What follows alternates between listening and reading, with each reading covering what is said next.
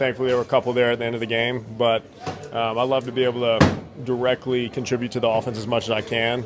But this game was a little more pass protection, a little more run game stuff. So, again, a win's a win. I'm happy 10 or 0 targets. How about Josh in the last drive? I know he's your best friend. You know you're not surprised by this, but being able to do that, gut that out, everything happening in the offensive line, and just what can you say about him? I mean, again, it's almost not even surprising at this point. He's just an absolute dog. He's getting hit left and right. That throw he made down the field to Steph on that last drive was a laser beam. It just shows you how talented he is across the board. I mean, running down the field, not wanting to slide, which is one thing we're trying to work on with him, getting him to go down on his own. But that's just his competitive nature. He's never going to quit. He's never going to give up. And we're going to win a lot of games with that guy as our quarterback. He's been going through it the last month or so.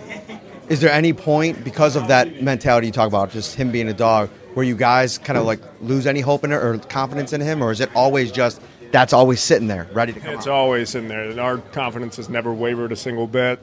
Even with the little injury he was dealing with, he was in the training room 24/7.